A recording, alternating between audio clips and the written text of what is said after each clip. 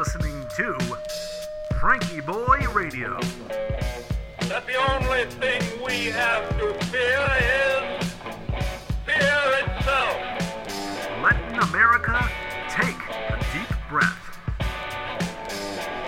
Good evening, ladies and gentlemen. Welcome to episode 358 of FrankieBoi Radio. Tonight, we're wishing my late grandfather a happy birthday and talking about a little of this, a little of that. My name is Josh. Thanks for tuning in. I hope you've been having a good day over there. Whew, let me tell you what, I am tired. After a lifetime of sticking it to the man, of not being part of the system, of being the counterculture. Today, the unthinkable happened. I became the man. I took on some new responsibilities at work and entered the world of management. And, oh man, I'm going to sleep good tonight. Let's just put it that way. I'm looking forward to learning, looking forward to growing. And it is a lot harder than it looks. I'll tell you what, it's a lot easier to try to lob grenades at systems and actually try to make them work productively and have everybody go harmoniously forward into a bright future. Wow, I'm tired, but we get it. So hats off to all the people out there who glue the world together every day with their hard work and skill. Speaking of people who held the world together a little bit, it would have been my grandfather's 88th birthday today. He died a number of years ago, but got to know him fairly well. He was born to second generation German farmer immigrants in northwestern Pennsylvania on a dairy farm. He worked hard, didn't really like the farm. He left after he graduated high school with a brand new accordion that his parents had bought him. Played the accordion, played some trumpet in a big band, traveled around the country a little bit. I'd met my grandmother and they got married. And then he became a government worker. But he always liked Tammy Wynette. You can take the boy off the farm, but you can't take the farm out of the boy. And in many ways, I take after him. I sort of look like him. I like to wear plaid a lot.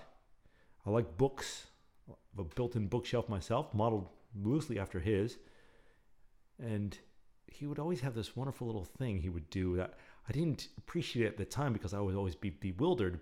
But now I like to do the same thing. And I think he just liked to throw rocks in the social pond in the way what he would do is, we'd just be having a family visit over there and I'd be there with my little brothers and mom and dad, and grandma and everything. And he would get up from the dinner table and he would pad over in his slippers and he would go over to his bookshelf and he says, I've been reading something. And he would come back and this is one of his books, Economics and World History, Myths and Paradoxes.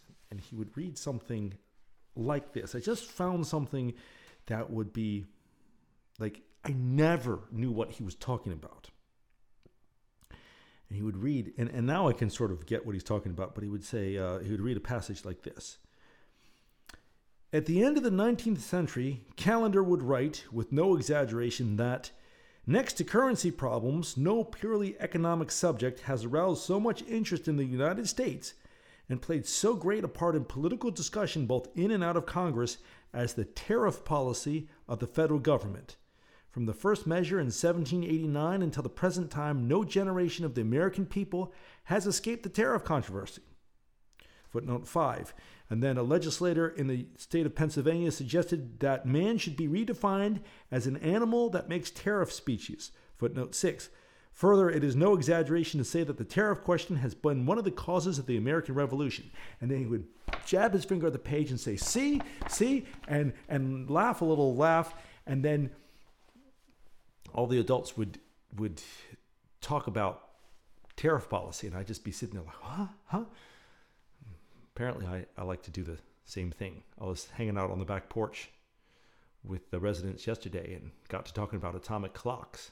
Yes! Now that's an interesting subject, which I think it is.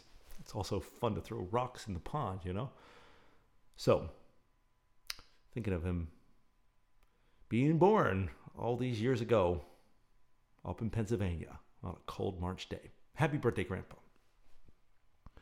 Now, a couple of deep breaths. Go ahead and breathe in through your nose, out through your mouth. Let those eyes drift gently closed. And here we go.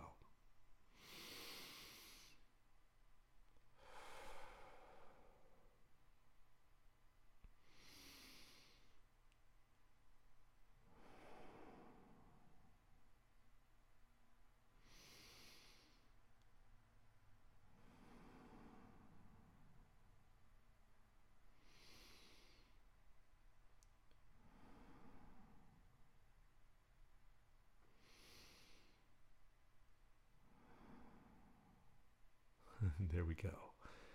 Well, as if to commemorate the man, he was stressed quite a lot, and I was stressed a lot today too. It's probably a good way to remember him today. Hope your day's been more relaxing, and but it was a good one. It was a real good one. We'll see you tomorrow. Good night.